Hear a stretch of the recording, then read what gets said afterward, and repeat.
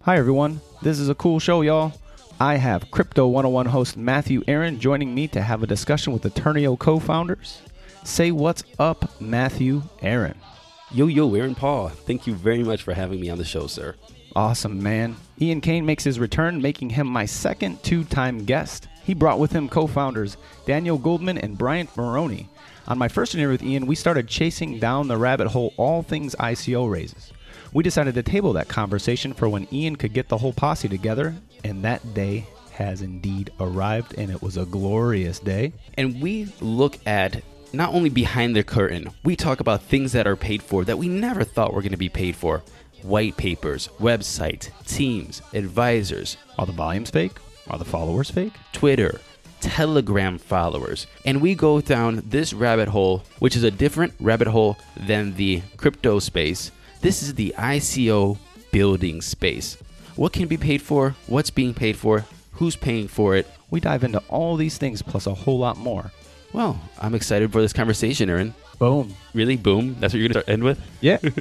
All right, cool. Boom. I hope you enjoy. So without further ado, please enjoy our interview with the Turnio co-founders.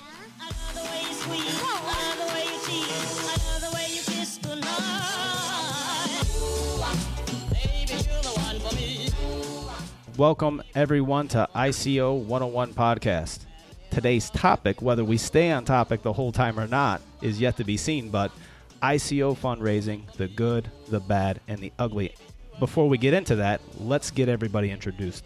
My name is Matthew Aaron. Hello, everyone. I am the host of Crypto 101 Podcast.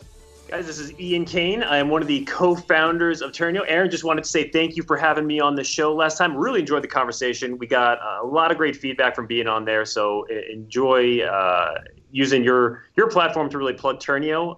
As promised, I'm here with my two co-founders, Daniel Goldman and Brian Maroney. I'll stop speaking and I'll let them introduce themselves. I think Ian said it best. Daniel Goldman, good to be here. Thanks for having us. Turnio, co-founder. Brian Maroney, co-founder, head of engineering at Turnio. Thanks for the intros. So, fundraising, the good, the bad, and the ugly. It seems like when I first got into this space as an average person, the crypto and the blockchain space was for me. The decentralization, the grassroots communities.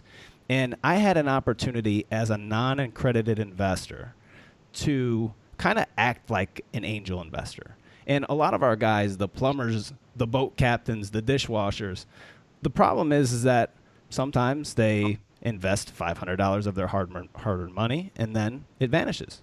They think, man, this company wants to raise $60 million.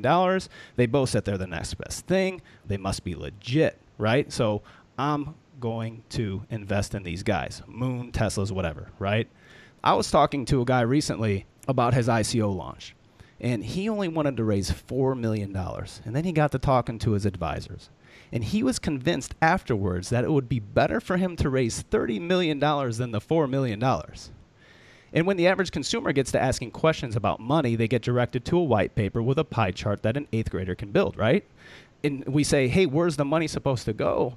You know, because any investor worth their salt would not look at a pie chart and think this company wants 50, 60, 70, $30 million. They wouldn't take that, right? So our listeners ask us all the time, do we think we should invest in this or I should invest in this XYZ company? What do you think? And my answer generally, it sounds great, but what can 60 and 50 and 40 million buy? And sometimes we get our listeners to ask us, why are they advertising in the United States, but Americans can't invest in it? That doesn't make any sense. Why not raise 1 million, then 5 million, then 10 million? We get this asked all the time. I don't know exactly where to start, but I wanted to say that. And I know it's not always about the money all the time, but maybe let's start there. There's a lot there. So let's unpack it all. Let's talk about the valuations, right? Why does a company need to raise 4 or 40 or $400 million, right? And I think it really comes down to, well, what problem are they trying to solve? That's first and foremost. Are they a dApp? Are they just a simple ERC20 token? Are they building an underlying protocol? And what is really needed? And you're absolutely right. You know, if you look at the VC or PE capital side of things, you're not just going to show somebody a pie chart and be like, here, see, then this is how you make money. it's going to be a lot more involved. And that's why I think it's so critical when, any of your listeners are thinking about investing into any kind of project, you do your own research, right? It's like you need to only invest in things you understand. If you don't understand something and you're just throwing money in it because you watch some influencer who, maybe, just started doing, reviews a year ago, or you're just trying to FOMO in, right? Fear of missing out. That's a surefire way to lose your money because you're gambling and you don't really know what you're investing in or what problem they're solving. That's one.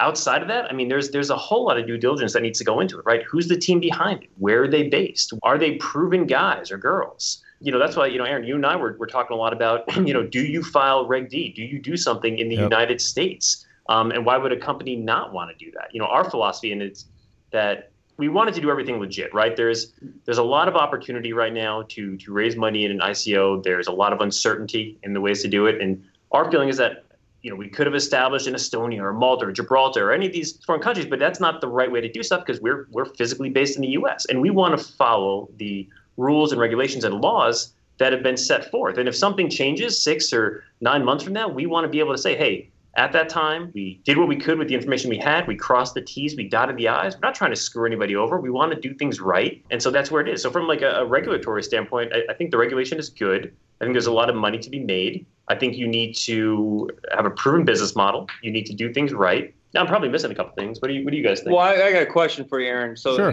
Is this rated PG-13? What are we talking about? Oh man, we could go wherever you want to go with this one. Matthew likes to go R. I like to go PG. I like to go PG-13. Daniel, I get salty. I'm inherently an optimistic person, right? Right. I am, and I've met a lot of cynics within this space, and with good reason. But it's because the crypto space is pretty fucking seedy, right? I mean, it really is. We have seen a lot of just douchebaggery. It's a complete trust issue. It's a real problem. And there's a lot of legitimate things. There's going to be, I think there was some billionaire that's on the Federal Reserve Board in New York, and he said it right. He said there's going to be some blockchain companies going to be the next Amazon, the next Google, the next Facebook, right? It's true. Mm-hmm. And they're going to be solving all kinds of problems. And it's a really going to be amazing in terms of the way it's going to refine and redefine industries. And that's why you've got every major company. I just literally, on our way here to the office, I saw the vice president of MasterCard talking about how thanks a lot for their conversation with so-and-so on blockchain. Like literally everyone and their mom, every major company is diving into this. But it is a seedy little industry right now, and that's why you got to pay an exchange. It's very expensive to get on an exchange. If it's even legitimate, a lot of illegitimate exchanges, meaning they have Majority of them are illegitimate. The majority of them are where it's just a bunch of whitewashing volume. And there's a lot of pressure from people who believe in a project to say we want to get on the big exchange because there's this whole business model. There's an entire model that exists behind the scenes, and we talked to a lot of people. We've seen a lot of proposals, and throughout the whole thing, we tried to stick to as best as we could, for better or worse. Maybe we made better decisions or bad decisions, I don't know, but we really tried to do it right. And so instead of the traditional model that existed where you pay some influencer to promote your product and they say, Turnio 1,000 to the moon and then win Lambo. And literally when we started out our Telegram chat, we talked about how, before we got on this, we talked about how organically we grew. Uh-huh. We actually instituted a rule that you couldn't talk about win Lambo. No speculation. No speculation. No. And that goes back to just being in the U.S., right? There are a lot of people that are like, hey, why should you invest in this ICO? Because you're gonna 10x. You're gonna make $1 million. Right. And that's not right? Nobody knows the future. And even if you have a well executed plan and a good business model and a talented team, there are no guarantees. And to bring your question and answer full circle is that we wanted to do things right. We want to be conservative. We inherently as a company, the three of us, we're very fiscally responsible. We're very conservative. We kind of count our pennies for better or worse. Literally. And so, we wanted to be really responsible in the way we approach things. So I think, you just got a fire hose of information from the three of us. That's okay. We like fire hoses, honestly. But you return to fire. You mentioned equally. something in this, and you said a legitimate exchange. Could you go and tell us a little bit about that? What is a legitimate exchange? And also, one of the biggest failures for ICOs, they raise their money, they go to ICO, maybe they raise 10, 20, $30 million, but then they have no liquidity when it comes to exchanging, to trading, and allowing people to liquidate these assets that they invested in. I read an academic paper about 3 months ago. Academic papers are actually coming out in the crypto space. This is amazing. But it researched ICOs and how they failed. And they said that a lot of them failed because of lack of liquidity. So what is a legitimate exchange? And how do you promise liquidity for people who invested in your ICO? So let's talk about this. And I'm actually going to go back to the prior interview that Aaron and I had. It was towards the end. We actually talked about this where I said, when we were going through this fundraising process, there were a lot of companies that came to us and they were like, listen, you're raising 40 million. That's too much. I'll tell you what, we're going to buy your whole round for 10 million, but you just got to lower the cap. And I'm like, well, why would you want to do that? They're like, well, this way we could 10x when we hit Binance. And I'm like, but that doesn't necessarily address the problem that we're trying to solve and why we need to raise these funds and so on and so forth. And it's kind of funny to see that people didn't really care about the problems you're solving with blockchain. They just care about how they're going to make their money. To answer your question in terms of legitimate exchanges, it's funny, CoinMarketCap has just actually taken a couple exchanges off of their website due to wash trading, which is essentially putting a bunch of bots on there, faking buy and sell orders so that people think that there is a ton of liquidity. Now, the problem that happens is that you have a project, let's say Turnio or somebody else that goes through an ICO, and now it's time to create liquidity. So let's say you can finally get on one of these exchanges. And it's a good exchange. Let's say it's a top 10 exchange. Well, you got away from all the wash trading. These exchanges now, there's, in my opinion, very little work to actually list a token. But what they do is they say, well, you've raised all this money. We'd like you to put that in our pockets. So the listing fee is going to be $3 million. And we're going to get you on there, and we're going to create that liquidity. Now, if you're trying to run your business, paying $3 million to an exchange just to list your product so somebody else can speculate against that value, that's really problematic, right? That's $3 million that gets taken away from building your product, from hiring talented people, so on and so forth. So it's funny, as blockchain and crypto is really designed to kind of decentralize things and bring trust to a trustless environment. And what's really happened now is that all this power has shifted now to the exchanges, where these exchanges are just in the business of making money. I'll give you another example real quick, and then I'll turn it over. I was actually talking to another exchange. They're not even live yet. They raised about $20 million. They said to me, hey, we want to list your token. And I said, oh, that's great. We're happy to work with startups and things like that. He's like, it'll be $400,000. I said, for what? He's like, well, it's expensive to run an exchange. I said, you just raised $20 million. Why is it expensive? And he's like, well, it's the price is going to go up once we go live. I'm like, but that doesn't answer my question why you need $400,000 from us now. Anyway, there's a lot of nonsense like that. I'll turn it over to Daniel and Brian because they have their own stories. So I wanted to make another point to something else, but the exchanges are inherently part of the solution and they're part of the problem. And I think I like what Vitalik had to say. I don't remember the exact quote, but his passion sort of towards these centralized exchanges, the emotion that came from it, it seems like it's based in the right place. He's absolutely right. And that the exchanges, they are devils. And so, but they're necessary devils, but it's one of these things where why would I spend $3 million to get on an exchange? And why is everything dependent upon the exchange when what we should be refocusing our attention to is the actual product? And so if you have let's say a token whose inherent value is entirely based on speculation on an exchange and buying or selling and when it's going up, when it's going down, then you've got a bunch of gambling. What we're trying to do is to create a product that actually utilizes the token for the purpose for which it was created, right? And then when that token demonstrates its value, then that value will be assessed more broadly by people. It's so funny too because the crypto is hyper reactive, right? It's 24/7. Yeah. I can tell you, like I was up at 5:30 this morning going through our Telegram just because it's like there's always something going on. And it's funny, our first use case, even from day one, we did our ICO in June and we said we're going live with the mainnet in October. By July, people were like, when exchanges? When? And we're just like, well, we can get on these exchanges, but guys, we're not even live yet. But people don't care, right? It's just like, well, when can I speculate? When can I trade? And it's the greater fool theory. When are you going to get on Binance? So I just know there's going to be a ton more people buying it. Guys, and that's I'm sorry to cut you off, but that was a follow-up that I had because when I caught you guys, it was at the end of the raise. And so how did you manage the expectations? Because if the current industry, as it is, people are so excited that you guys will be on an exchange, when Moon, when Landbos. How did you manage the expectations? Because you guys hit your hard cap, right? If I remember correctly. We never announced our final raise, and that actually goes back to the speculation. That's right. I'm sorry. You're right. people were like, well, so we hit our soft cap, right? Okay, so that's very relatively low. And people were like, oh, how much did you raise? Tell us. Well, here's why we don't want to do. One, let's say we only raised $4 million, right? People are going to go, oh, that's a failed product, right? They couldn't even raise their entire hard cap.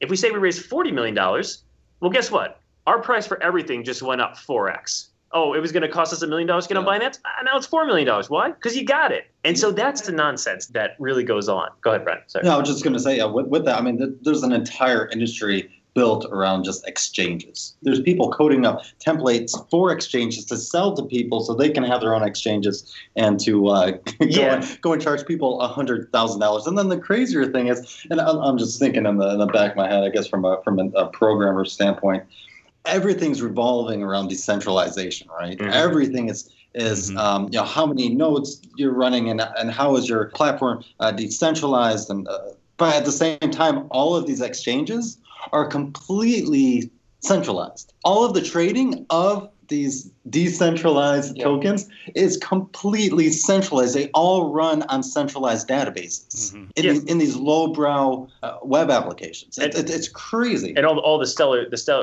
we operate on a Stellar DEX, right? The Ether DEX and all these. And those are really great. It's just that there's not a lot of liquidity. There's not a lot of organic buying and selling going on there. So I think, these centralized exchanges are really appealing because they have really nice UIs, right? There's a lot of liquidity and there's a lot of good, trading and speculation that can occur there. One other thing I wanted to add too about, why we didn't announce our hard cap is that there is no shortage of people that as soon as you're done raising an ICO, selling you all kinds of services you don't need. All kinds of, traditional media outlets that want to sell you advertising, people that want to, sell you on, hey, you should write a book. I got LinkedIn messages on that. You should write a book. You should do these things. And everybody's just trying to get their pound of flesh from you. Oh, and my favorite one is when you get a phone call or an email. Not usually it's an email, and they're saying, this is so and so with Top Line Capital, and we'd like to talk to you about your raise. Oh, yeah. It's always some company called something capital, right? And then they want to talk to you about how they can sell you services for this, that, or the other. There is no actual conversation about capital. The conversation is about your capital, right? Well, I guess on a plus side, crypto and blockchain have lowered the unemployment rate for the entire world. It's so funny. That's it. It's like, okay, we're happy to invest in your connections, your services. What are you thinking about putting in? We've actually allocated all of our capital to projects right now, but maybe down the road. So anyway, there's a lot of nonsense. I'm not actually sure how we even ended up here. I forgot what the question was. But you said something in answering this question is we are trying to make a product. This is what you said. We are trying to make a product. We're not looking to do, all these crazy shit with the money or raise, whatever. Everybody says that. Everybody says we're trying to make a product. Everybody says the tag phrase, we're trying to do good and do good, or whatever the phrase is, or do well and do good. That's what the phrase is. So my question is, in the ICO space, in the STO space, how do you cut through the bullshit? Because look, before we got on this chat right here, we said that you can pay for Telegram fans. You can pay for Twitter fans. I told you that you can pay for placement on iTunes rating charts. And I know, I can tell you who's paying for iTunes ratings right now. And do you want to tell us? My question is why? How do you sift through the bullshit? How do you go through the Telegram and know it's legit? And well, now I have a kind of an interesting question. Who charges the most in terms of exchanges? Can we say that? We don't want to say. Yeah. But I think everybody knows. I think everybody knows. Come on. Most of the differences. Look, we just said that exchanges charging $3 million is bullshit, but we can't call one out to say, hey, these guys are trying to charge $3 million. Yeah, we're not going to call anyone out. I think we all know who's charging that. Wait, see, no. Here's what. Okay, it's definitely one of the top five. It's definitely the. But here's the thing. Very top. For one project, let's just say Binance. Let's use Binance as an example, just because they're the leader. And for the sake of conversation, it's unfortunate, but we're gonna have to call on them and use their name. For one project, Binance might charge $3 million plus a percentage of tokens. For another project, they might charge $500,000 and a percentage of tokens. So it's a very arbitrary process. It's like, well, who's doing the review listings? Who's, what do they feel? Do they like you? Are they friends with that company? Are they not? So that really goes into decision making. And frankly, it's a dark process, right? Oh yeah, it's very dark. A lot of these exchanges now are doing voting, right? But now to get with we just went through this process with an exchange where essentially we had to pay an application fee, which was expensive. Then we have to get our community to vote. Okay, that's fine. They want to see if you have an organic community, but now the community has to buy the exchange's tokens just to vote. So now the exchange is getting 10, 20, 30, 40, 100,000 new users. They're getting all these new users to buy their tokens. The exchange token value is going through the roof. It's insanity. It's a great business. Yeah.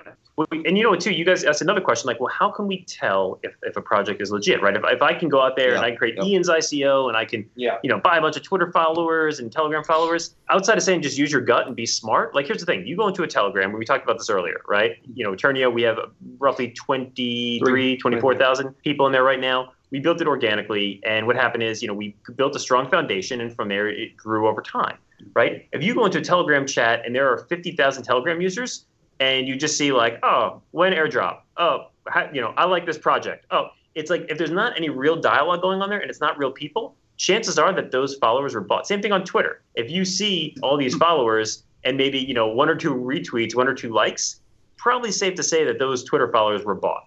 All right. And so that's when you got to use your gut, you just got to feel it out. I think it's even more in depth than that. I mean, we are talking about very technical products, and the ones that will succeed, very technical products. For example, us, 99% of the ICOs or the blockchain projects out there, it's complete vaporware. They have no idea about their own tokens. They're built off ERC20. Simply nothing wrong with ERC20, but they're built off of ERC20 simply because you can make that token in 5 minutes when you wake up, roll over out of bed, push a button, and your token's suddenly made.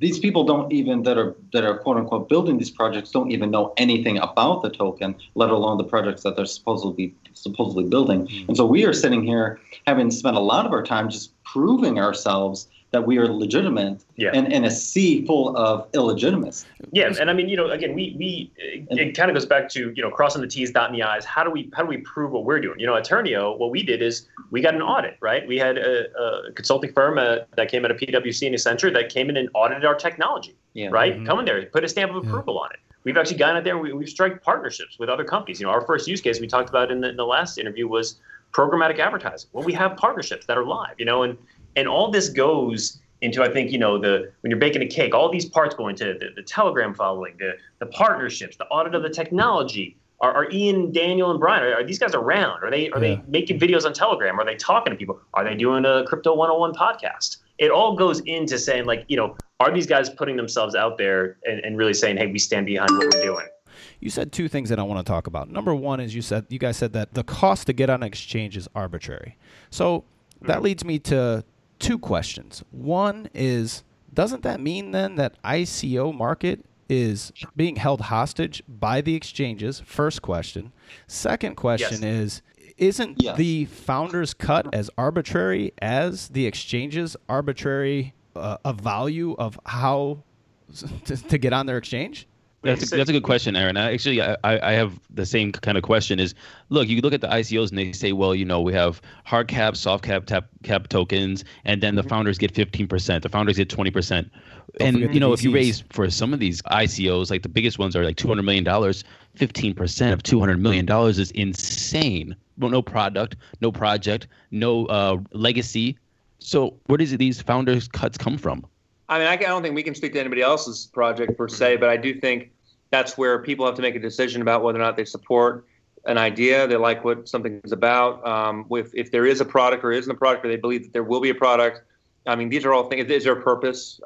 That's due diligence. I mean, everybody has to make their own decision. I mean, I don't know that we could. I can't speak for some other project in terms of why did we create for ourselves. I don't remember even what ours were, but it was, I think, somewhere in that 15%. It's 50. It's 5. Yeah, it's 5%. So there's three of us, and it's 5%. And I'll say this real quick: is that if we had bad intentions, then what I would say is we would take all that money that we raise, we'd pay all these extortion fees to Binance everybody. Yeah. We get all that liquidity going, get it nice and frothy, and then Ian, Daniel, Bryant, we just get out, right? We just dump all of our tokens in and get out. But you know what? That's not the right thing to do, because Daniel said this best early on. We feel a real responsibility to the people that took a chance on us, and they invested in our pre-sale early on when we had 1,000 Telegram followers, when we were just an idea, we're just a white paper, we're just starting out, we're just a little naive to this entire space. Yeah. And again, that's, I think that goes into, I don't want to say it speaks to who we are, but I think, it should give the, your listeners and the people in our community an idea of just, who we are and kind of our ethics and our values.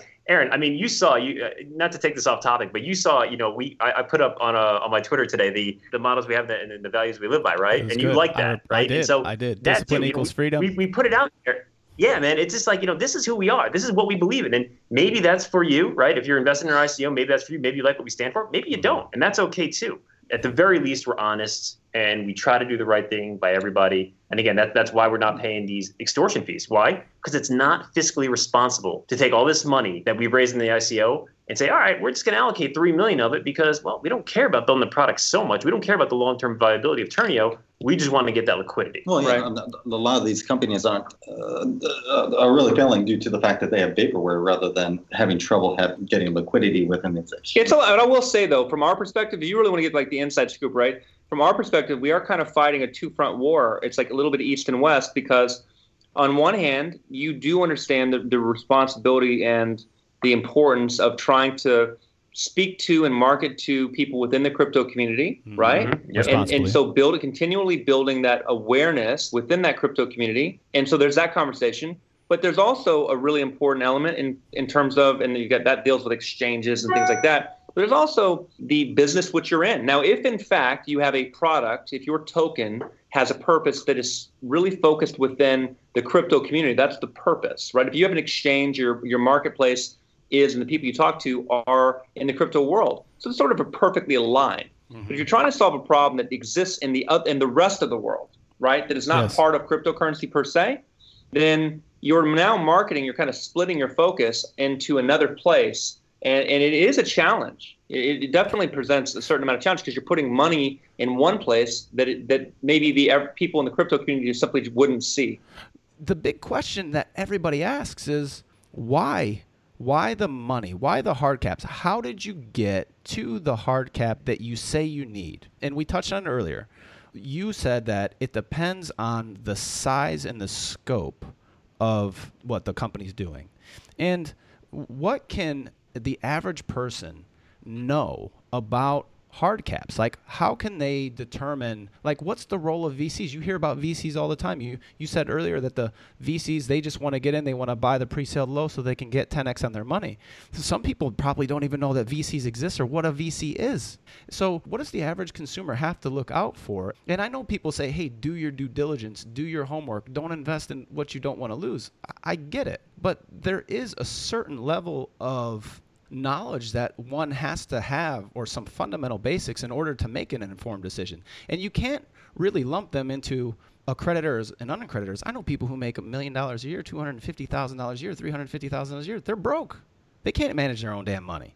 So set the accredited and unaccredited aside. What can somebody do, or what does somebody have to know to figure out if this market cap or hard cap versus soft cap is legit? And I mean this in the nicest way, and hopefully they're listening or not listening, but they have to say it. I had a company on a couple days ago, and they had a record-breaking hard cap of $200 million with a soft cap of $10 million. And, of course, they had a ready-made answer for it. And, damn, that's a lot, though. Like, how does one go, oh, like $200 million?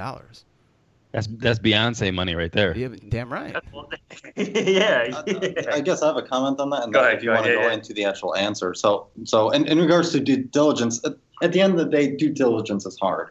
I don't day trade for a living because I don't have enough knowledge in day trading and just the regular stock exchange to go and get on a Bloomberg terminal and start doing day trading. I don't have enough knowledge because I'm going to have to go and do my due diligence and research and gain that knowledge. So to give, somebody some quick one-shot answers, and now they're good to go and they can go tomorrow and have all the answers. There isn't a one-stop shop for answers for due diligence. It's hard. I mean, you mentioned on the social side doing your due diligence as far as the team and the Telegram group and whatnot. And I mentioned on the technical side, actually understanding the technology behind the scenes to make a fully informed decision on on everything. And and I should say too, this is Ian. And, my recommendation. I mean, that's a Mickey Mouse due diligence, right? It's like, oh, they got 50,000 Telegram followers. That's good. I'll throw my money. Yeah. Here's the best and the simplest advice. Invest in what you know. Like, my background has always been in digital advertising. Before turning up, I've invested in startups, right, and just the traditional route. I'm not going to go and throw $30,000 into a healthcare startup. It might sound good. I know there's a lot of money in healthcare, but if I don't understand what's happening under the hood, that's a recipe for me to lose my money. And at that point, I'm just gambling.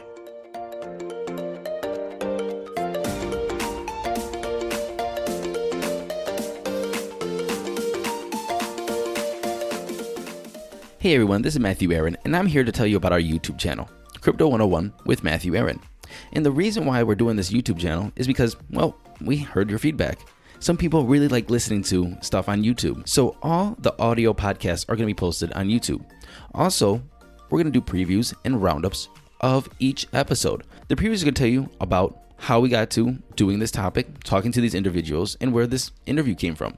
And the roundups are going to give you my personal opinions on the projects, the people, and, well, some commentary.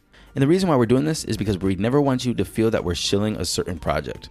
I want you to get my personal opinions, honestly, openly. So please subscribe to Crypto 101 with Matthew Aaron on YouTube and enjoy. Comments are always welcome, and please let us know how we're doing. Now, back to the show.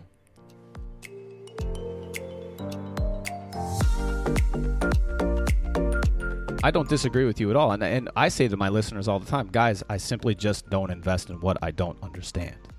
But there has to be a measure, something that the average person can look at to determine if this hard cap justifies. Let's look at, if you're going into a space, like I don't want to talk about other companies just because it's not right. I'll talk about Turnio and the way we settled on our hard cap.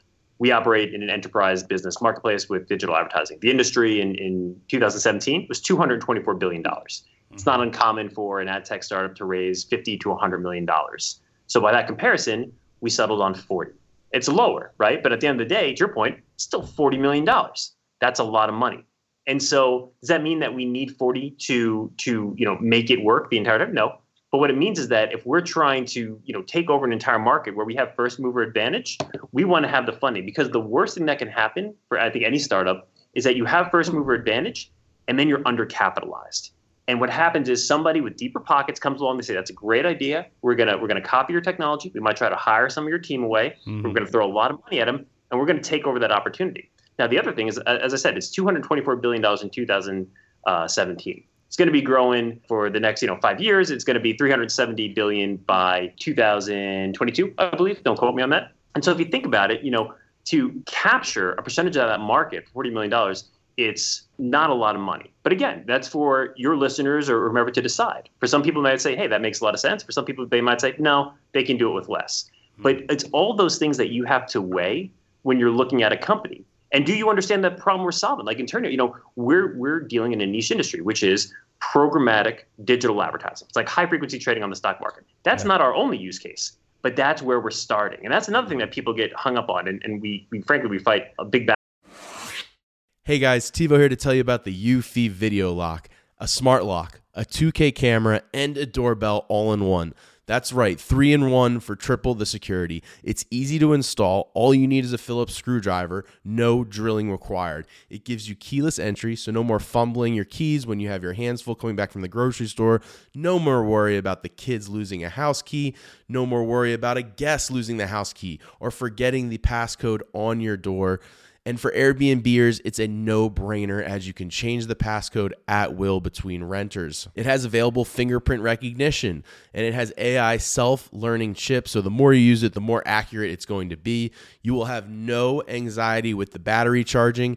It is a rechargeable battery, and it lasts around 4 months, but don't worry, when it's low, it'll give you plenty of weeks' notice, and also it always comes with a physical key as a backup. There's no monthly fee, unlike other brands that charge you a monthly fee to get your backup recordings. They're always recorded locally, and you will always have access. Customer support for the Eufy Video Lock is 24/7, so you don't have to worry about any issues you have, and it comes with an 18-month warranty. What I love about this product is it's truly all-in-one. With the 3-in-1, you don't have to go out and buy multiple parts. It's all in this package with the Eufy Video Lock. So if you're interested in learning more, go on Amazon and search Eufy Video Lock. That's EUFY Video Lock, or visit eufyofficial.com/video lock. Again, that's EUFY Video Lock.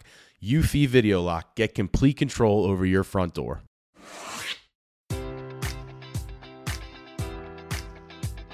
Enjoy all your favorite sports like never before at BetMGM. Sign up using code Buckeye and receive up to $1,500 back in bonus bets if you don't win your first bet. When you register with BetMGM, you'll get instant access to a variety of parlay selection features, live betting options, and the best daily promotions in the business. And with BetMGM at your fingertips, every play and every game matters more than ever. Place your money line, prop, or parlay bets with the king of sportsbooks today. Sign up using code Buckeye and receive up to $1,500 back in bonus bets if you don't win your first bet.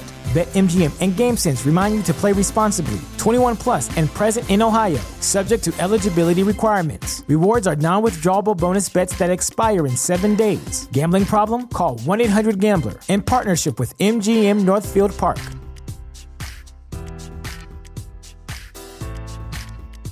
At Parker, our purpose is simple. We want to make the world a better place by working more efficiently, by using more sustainable practices, by developing better technologies. We keep moving forward. With each new idea, innovation, and partnership, we're one step closer to fulfilling our purpose every single day. To find out more, visit parker.com/purpose. Parker, engineering your success. On that is that people go, we don't like Teraneo, it's an advertising play. Well, no, it's not. That just happens to be the first use case. And I think, Aaron, we spoke about this too. About it, yeah. Why are we targeting this? And why are we not targeting the $1 trillion commodities market or something else that's a lot sexier? Well, it's kind of the entrepreneur's fallacy. A lot of companies try to do too many things. We'd rather do one thing really well than 5 things poorly. And our philosophy is that once you build a reputation in one industry, that you have an enterprise blockchain that's highly scalable, that solves a need, it's going to be that much easier to transfer into another industry because you have a reputation. You're solid, you guys deliver, you have a great product, and if you can solve a problem in industry number 1, then you're definitely going to blow it out of the water in industry number 2. And our feeling is just that that's how you build the foundation of a really great long-term business. So we're talking about these soft caps and the hard caps, and obviously we have built out our own technology in Lexicon rather than jumping on the, I guess, Ethereum bandwagon and just it's a protocol. It's not a DApp. Yeah. So we have to think about how much did Intel spend building the first chip? Millions upon millions upon millions of dollars. And so these things actually cost money to get highly skilled engineers. This costs money to run 1 million transactions per second. That is 1 terabyte per minute. You run that for 24 hours and you talk about petabytes of data transfer. I mean, that's hundreds of thousands of dollars to run something like that, let alone test something like that. So, I mean, we can say that to run our test scenarios, that's tens of thousands of dollars because of the bandwidth transfer. There's a cost to actually building industry-level, high transactional blockchains that nobody sees. So it's not like we can do this in our garage. I mean, there is heavy technology, which is heavy cost in both man hours and just servers and whatnot behind the scenes that we're having to pay for. I think we should give them, we do need to give people some action items, right? And I think it goes back to kind of like the anecdotal stuff, right? Not so much the technology, but it's like, okay, if you're looking at an ICO just from the start, right? Well, do a quick thing, okay, look at their website. Good website. Look at the guys. Look at the backgrounds. They have LinkedIn profiles. Yeah, okay. Are they tackling a problem where they have a background? Yeah. Do they have an organic community? Yeah. Then it becomes time to, all right, let's get into the meat of it, the actual technical details. How does it all function together? And I think from there, ultimately, you never, there's always going to be things you don't know, but you want to try to know as much as you can and feel really good that if you're going to make a bet on a startup, that you really understand what's happening under the hood. And I mean, Aaron, not trying to call you out by any means, but it's like that's kind of how you and I started talking, right? Absolutely. I think at a high level, turn you. It was like, what are these guys doing? Yep. Advertising. I think you said, you're like, I probably wouldn't put my money into it. Yeah. Right? But so like, and I did say, I'd wait and check them out though. I'll keep an eye on them. Yeah. I gotta 100%. pop that 100%. No, you're awesome. You're the man for having us on twice a year. I mean, you're awesome. But I'm just saying, like, it's a confusing thing, and frankly, there are a lot of ICOs out there. There's a lot of due diligence you have to do, and people a lot of times, they don't want to put the time in, but it's your money, and you guys should, whoever's listening should be very responsible with how you allocate that. Guys, I want to shift gears a little bit, and I want to ask a really general question. What can be bought in this space? If I can go from just on the token side, and then after the token side, go into the actual marketing side. So let's say that I want to start an ICO today. Mm-hmm. Okay. So I can go on to, let's say, Upwork and go and hire a developer to create a site. I can hire another developer to create the token. And then suddenly I have a hypothetical product with a hypothetical website with a hypothetical token ready to go to go and start marketing. Well, there are services for, we'll create your white paper for you. Correct. There's that. I still get that. I want to, sure. Hey guys, I want to qualify this a little bit, Matthew, for how much. I can tell you we don't know a lot of the answers to that because we won't even entertain those conversations. Speaking candidly, like that might be for better or worse. We really do reject a lot of that. There are some things that we consider to be legitimate. And so for those types of things, we would pay for services because we felt that it was necessary. But there was a lot that's bullshit. And so, like, if let's say somebody said to us, we'll pay to develop your white paper, like, well, I don't know what that costs because Brian freaking wrote it. And we went through, actually all of us together on a big Google Doc, editing the whole thing. Yeah. We edited everything, and like we wrote each other's pieces and copied over it and edited it and everything, and we put it together ourselves. We put a lot of time to. A lot of time. Brian built the website, so we didn't. So that to quantify that cost us about a case of Red Bull. Yeah. No, but it's influencers are a really big thing, right? So in terms of and for candid discussion, we didn't pay for this interview. That's a big thing within this industry, and it's like there are people who you're like, oh, I really like your show, and they're like, hey, we'd love to have you to sponsor our show, and for only $7,500, you too can be on our show. I wonder if it'd be a good idea to just give you guys access to our support emails and just I mean, literally it's hundreds a day that I think that we get of just spam of selling stuff. Being on every new exchange. It's crazy. It's crazy. There's no shortage, this is Ian, of people selling any kind of service, right? Yeah. Like there are people we get approached all the time that can help us get on exchanges. So even though we know the exchange, they're going to help us get on the exchange. There's no shortage of people that are trying to sell us email lists. So hey, my buddy works at Advertising ICO, X. Well, we just took that list and we'll sell it to you for $2,000. Just spam them. The craziest thing I've seen is that you can just pay to get on everywhere. So if you want to be on the Today Show, I mean, you can go and pay $100,000 to be on the Today Show. Good Morning America, no problem. If you have enough money, you can pay to get on. I mean, you want to be on Bloomberg? Here's my favorite one. I'm gonna call some people out. You're gonna like this. Get a phone call. Or you leave a voicemail from Kathy Ireland's show. And I'm like, what? Kathy Ireland's people call us. I'm like, okay, of course. I know Kathy Ireland. Shit, I'll call. Who wouldn't answer I'll Kathy take that phone call. I'm like, yeah. We all answer Kathy Ireland's phone call. She's 55 years old. You still answer. Of course it wasn't Kathy Ireland. It was like Bob. This is Bob, for the producer from the Kathy Ireland show. And literally it's like, they're and this is like not specific to our industry, by the way. This is really more of a TV thing. But it was like you could be on Kathy's show, and that'll only cost you $20,000. And there's one show with like Rob Lowe, and Rob Lowe's show. And it's like I even saw an example where Rob Lowe does some 1-minute intro and then somebody else talking about your business. Yeah. Like, oh my God. Essentially, if you ever see anything crypto related on television, it's 90% NASDAQ. Sure you can go in the New York City and you can go in NASDAQ, and NASDAQ will interview specifically for crypto for the small fee of $5,000. Yep. Right. But see, and that's the thing too, is that what's for sale, to answer your question, literally everything and anything that you want. And so you could scrounge together $500K, throw together a white paper, this, that, the other thing, a couple exchange listings. Not build anything. Kathy Ireland's, pushing your product. You can literally have somebody go and sit on a couch for 3 months, not do a thing, pay for everything, and I mean I mean you can even pay for teams. I mean so when you see teams and advisors and everything like that, you can literally buy that stuff. Can I speak to this? People are selling reviews. you can go and do your research on that. But it's a very, and let me just do this. Let me say this to dissuade anybody who's thinking like, man, that's not so bad. I can get 500K. You don't know who's legitimate, right? So Kathy Ireland's people might be some guy in Estonia who's like, yeah, we'll get you on there. Send me 5 BTC. And then you never get anything. And so that's the thing. There's legitimate stuff for sale, and there's a whole lot of scams. Yeah, and that just goes back to kind of the seediness of the industry. I think we need to say that there are things that are for sale that just cost money. Some things in this business just there's like legit, this costs you money, and there's illegitimate. Hey, you're purchasing something for the sole purpose of defrauding somebody else. Even if it might be legal, it's probably morally wrong. But what about the marketing side of it? We talked about it before, like crypto advertising. You want to get into that? Oh man, this is the worst. You want to get into those weeds? That's what. Yeah, we want to get into those weeds. Let's do this. Well, it just so happens that we're solving a problem in an industry related to advertising. We know advertising well. We know it very well, and so we know the metrics to look for, and we know how to quantify advertising. And so, again, when we started this space, we're like, oh, a crypto ad network. And we gave it the benefit of the doubt that they are probably as mature as a lot of the other professional advertising organizations that we're willing to work with. And so, we paid them in crypto, right? Because that was the nature of it. And they got us on all these great crypto sites. Yeah.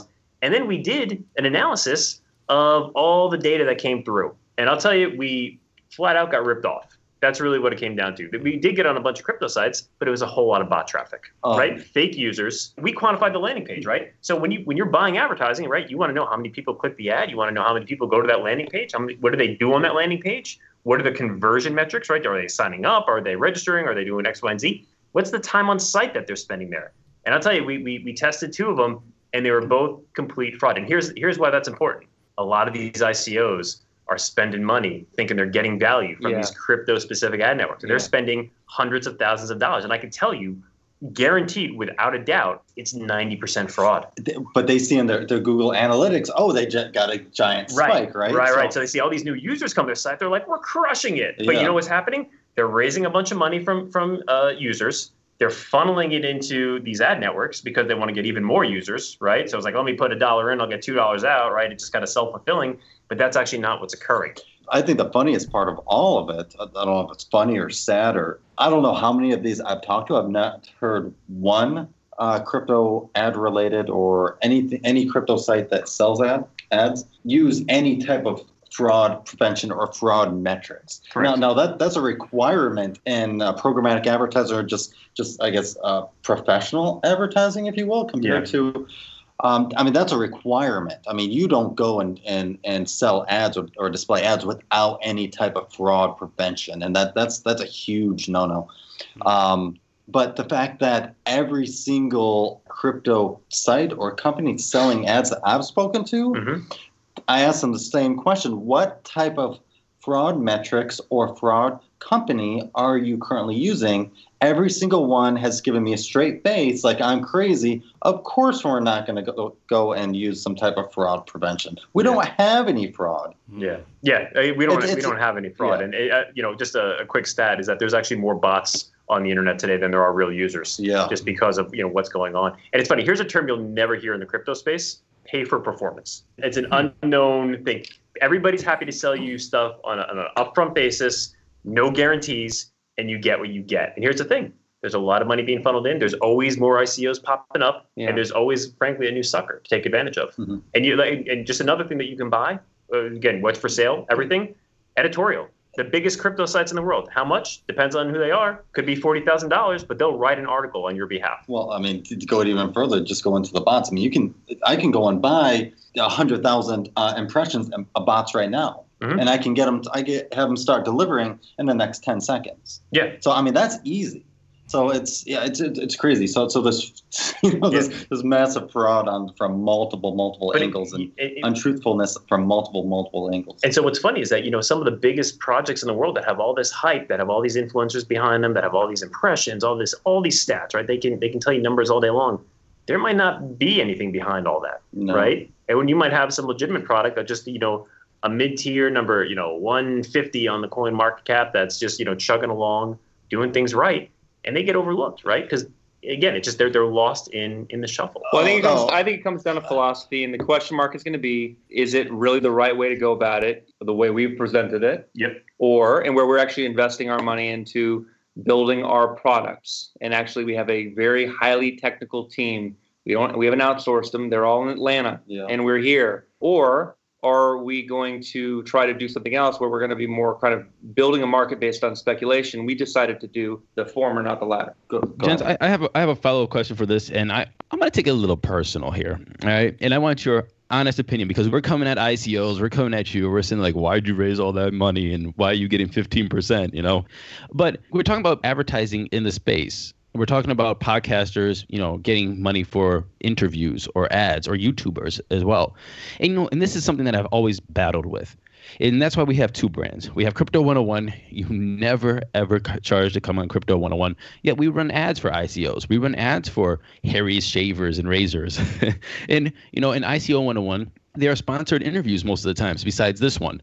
So we have this conflict of how do we balance and how do we charge? We know that these other podcasters and YouTubers are charging 1 BTC for an interview. We know that, you know, if they started at the same time as Crypto 101, Crypto 101's Twitter has 2,600 followers, yet some of these guys blew up to 100,000 followers overnight. How did they do this? You know, when we're talking about buying, you know, Twitter followers, what is your opinion on the crypto space when it comes to self-media guys like myself or other YouTubers, their legitimacy, how they monetize? Also, how much do you think it's worth it for them to pay for these Twitter followers if they are doing it, or acquire them naturally? And what do you think the benefit is? So listen, you guys are a media business. You should be selling advertising, right? For sure. Just disclose it, right? Don't make it seem like this is some, like, you know, if you guys don't like Turnio, don't sell us advertising, have us on here and be like, hey, you know, it's the best thing in the world, right? Because you're not doing right by your users. Look at Facebook. Facebook doesn't charge for their service. So how do they make money? They sell advertising. Now, here's what I will say. To your point, you know, should you guys go out there and buy Twitter followers? No.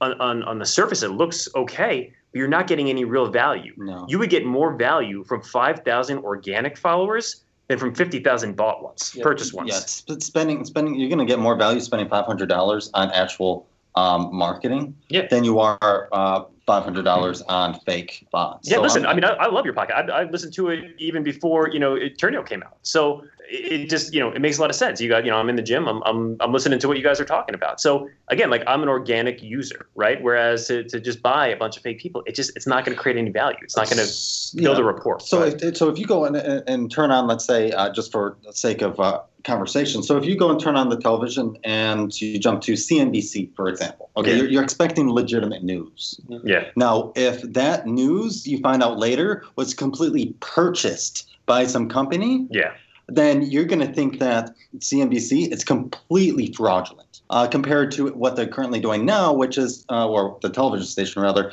is, you know, clearly separating the advertisements from the show that is being presented. They are a media company. Yeah. They should be selling advertising. That's how they stay in business. But what they are doing is they're clearly defining what is an advertisement and what is their actual legitimate show.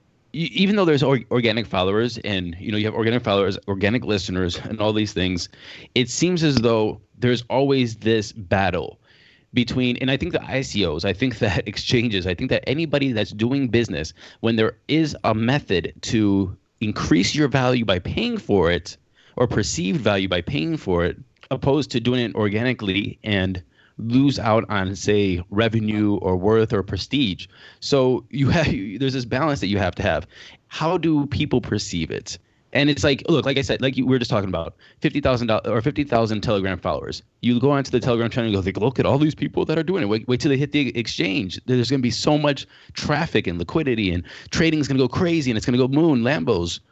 But if they see it's organic and there's only maybe 2,000, 10,000, they're going to be like, well, I'm not really too sure. So at just a certain point in a decision to be made where you go, do we do it organically? And do we take the loss of maybe instant revenue, instant money, instant prestige, or that clout that we could have? You know what I'm saying? What you're saying is, stop me if I'm wrong, but just to reiterate, if you jump onto a crypto, an ICO's Telegram channel that has 100,000 followers, you're going to give them a higher perceived value than an ICO that has 2,000 followers. Is that what you're saying? Yeah, that's correct. So I guess what I'm saying is these things that can be bought that even though are probably they're fake, they're facades, and they're probably unethical, still can make somebody a lot of money. I guess that's a moral dilemma that a company has to make. I mean, there's a lot of moral dilemmas that any company has to make when you're going from a startup and building out. Well, I think too, it really comes down to, you said it best, right? It's real value versus perceived value, and perceived value is not really value. Here's the thing: there's a difference between promoting the Crypto 101 podcast to other crypto enthusiasts on iTunes, because when you buy that download, you're going to get an organic user who's interested, but you're kind of you're stoking the fire. Yeah. The difference is that if you pay some third-party service to just make it look like you have, 50,000 followers, that's not any real value. And anybody who does, like, let's say due diligence into your metrics, right, and use third-party services, and be like, wait a second, this isn't real. Yeah, let me ask you this. So if you go and pay a Twitter influencer to go and promote your podcast channel, and that influencer has 200,000 followers, that'd be a big influencer.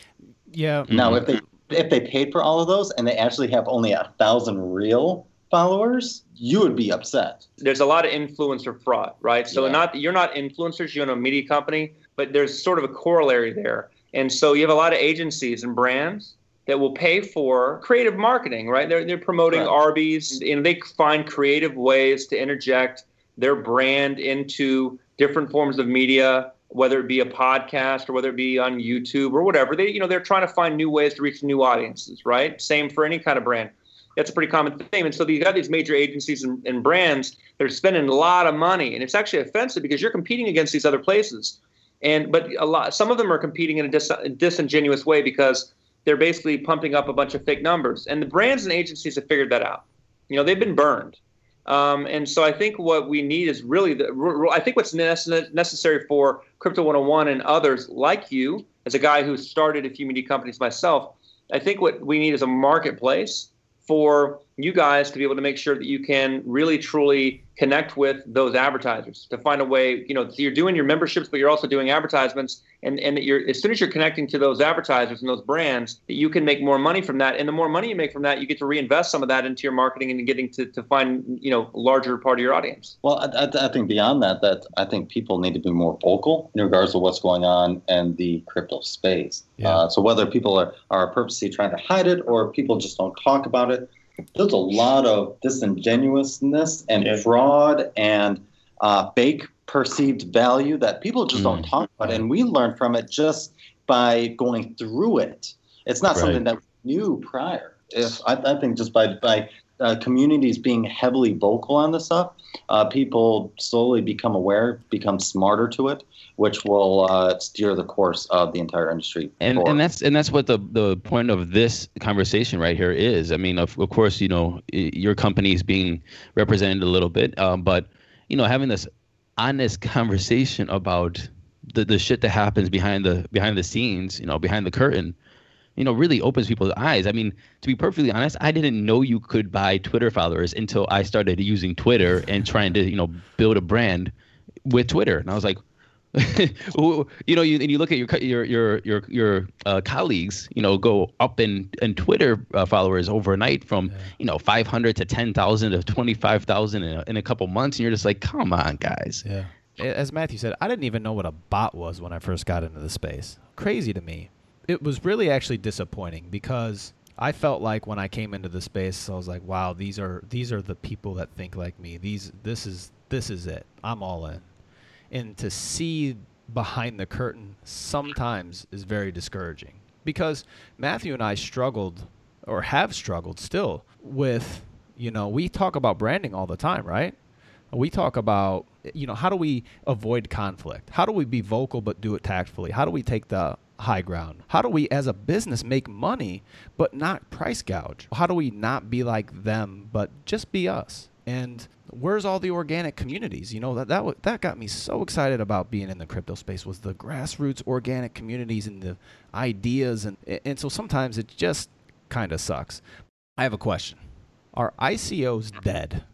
I don't think ICOs are dead, right? I think what's going on is that there have been plenty of ICOs that raised a bunch of money that left and burned a couple people. And so their reputation was a bit sour. I think what's actually really favorable is that, through this, there's been a lot of learnings. I think the crypto community's gotten smarter, and I think the bar is being raised.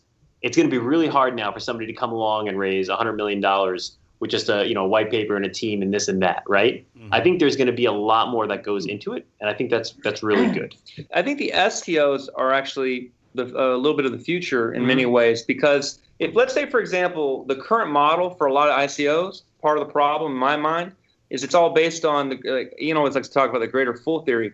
If you're getting it at token at 6 cents and you're hoping you can sell it to somebody else at 10 cents, and people constantly talk about it's going to 10x or 20x. Everyone wants to make money, of course, on when they're putting money forward, but it is more about how quickly can I flip it a lot of times. Not for everybody. Many people believe in a project and they truly view it as a long-term thing that they're going to hold on to, right? The hold is a really big part of our community, at least, but it's not always that way. There's a flip mentality. With an STO, it's kind of the opposite. It's kind of like every time the company buys an asset, every time whether they purchase a building as it's commercial real estate, or every dollar that flows through in profits, all of that is audited by an auditing company. You have a vote in the token, and you basically get a dividend, essentially, as an owner of that token. And I actually think that that's really democratizing and a great way forward. But do your own research, right? Do your own research. Right, because some are Class A, some are Class B. Oh, you think you're getting, just because one STO is one way doesn't mean they're all the same way. So always read. There are different classes. And that is a security. Yeah. And by the very, very definition of that, that is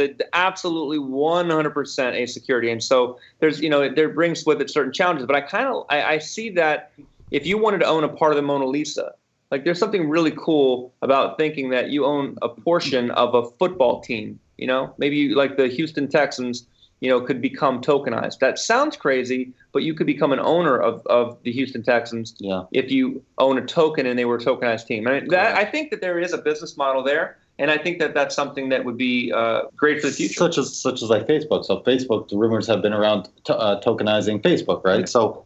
So if you could actually do like an STO around Facebook, that would offer huge marketing and leverage to Facebook, because a lot of people would like to have a piece of Facebook outside of just having stock, but having an actual security that they get dividends possibly off of Facebook. But again, do your own research, right? Because there's no guarantee that you're going to get a dividend, right? Correct. So it's like 100%. Make sure that business idea, make sure that there's a good profit margin there, because again, there's always people that like to take something new and then bend it to whatever suits them best. So again, it's what everybody says. Do your own research. There are going to be, I'm telling you 100%, there are going to be blockchain companies. They're going to solve problems that are not in the crypto space, real world, and they are going to be the next Amazon, the next Google, the next Facebook.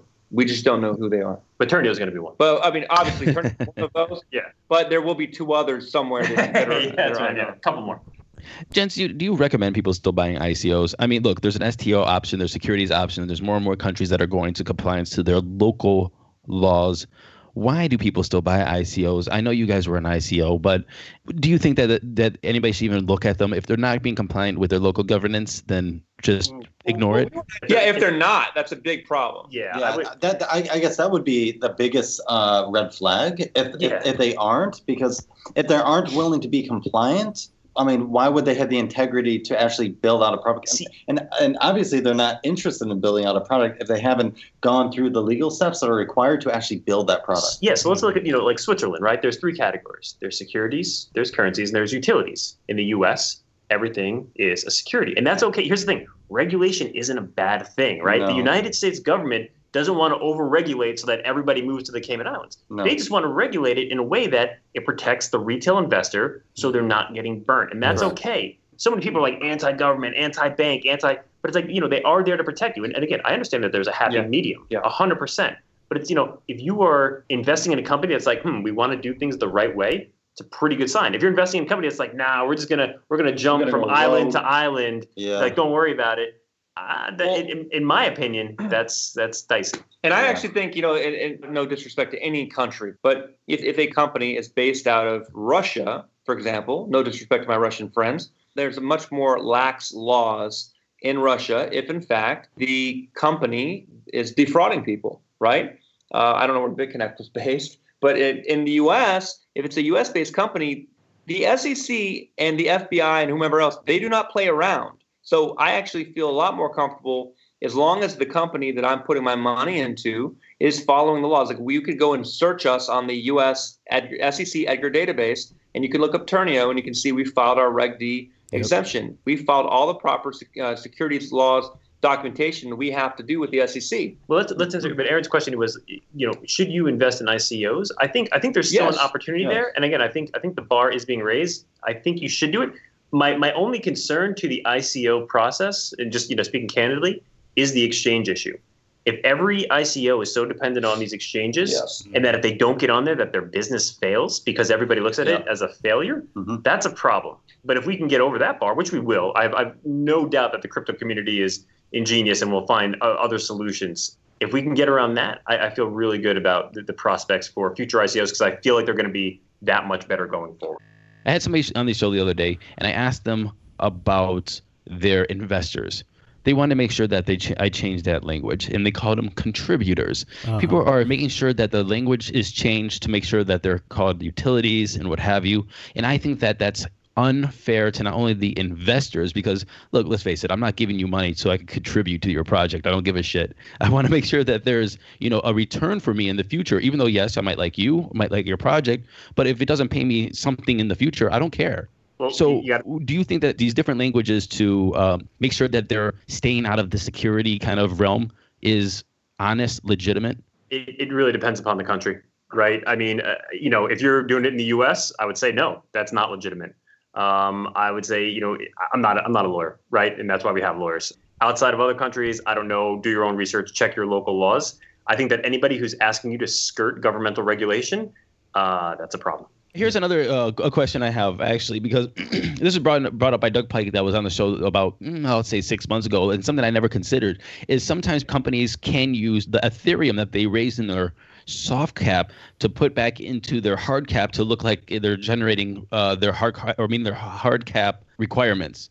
Have you ever heard that before with other ICOs, that they're kind of like recycling ETH? Oh, of course. Oh, of course. Yeah, I mean, even at the beginning of ICOs, a lot of the ICOs go and start at like, let's say $1.5 million.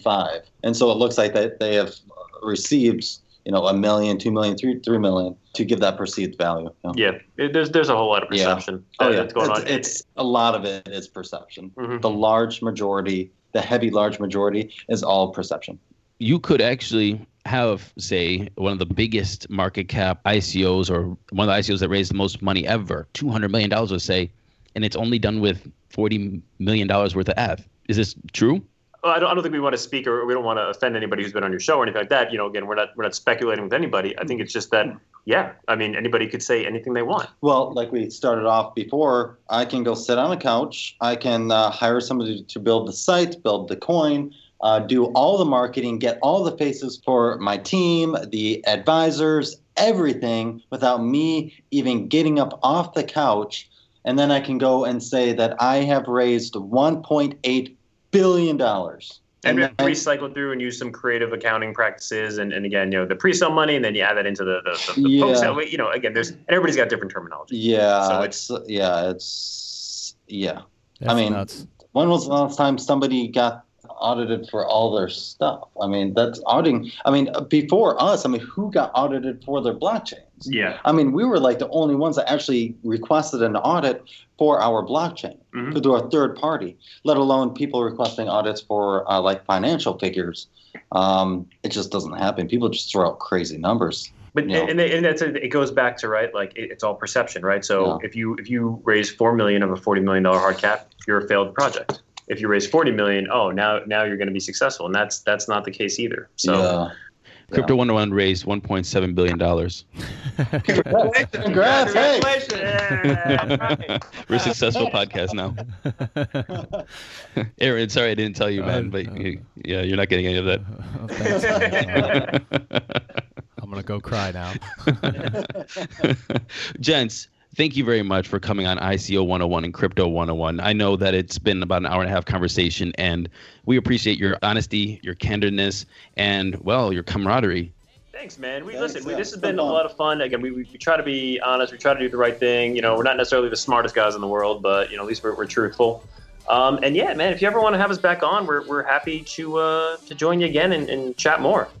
Bryant, Ian, Daniel, thanks for being on the show. Matthew, thank you for waking up early for us. And You're welcome, sir. We'll talk to you guys soon.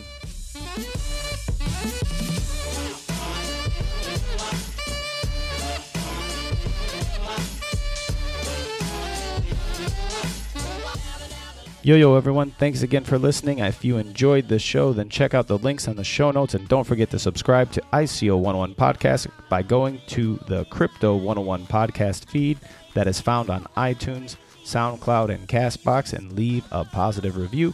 Please follow me on Twitter at @SupAaronPaul. And don't forget to follow the podcast on Twitter as well at ICO 101 Podcast. Until next time, peace.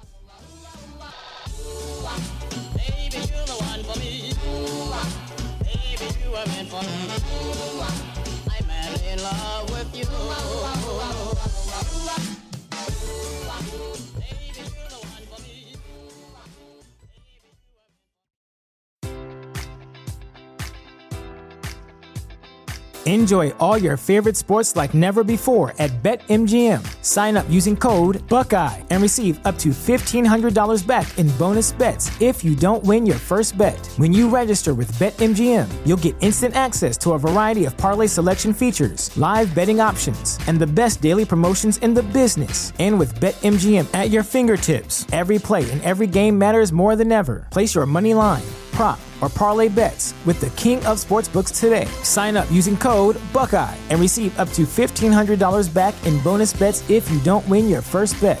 BetMGM and GameSense remind you to play responsibly. 21 plus and present in Ohio, subject to eligibility requirements. Rewards are non-withdrawable bonus bets that expire in 7 days. Gambling problem? Call 1-800-GAMBLER in partnership with MGM Northfield Park.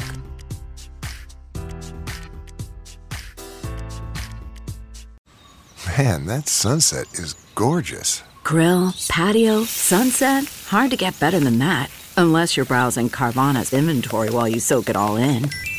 Oh, burger time.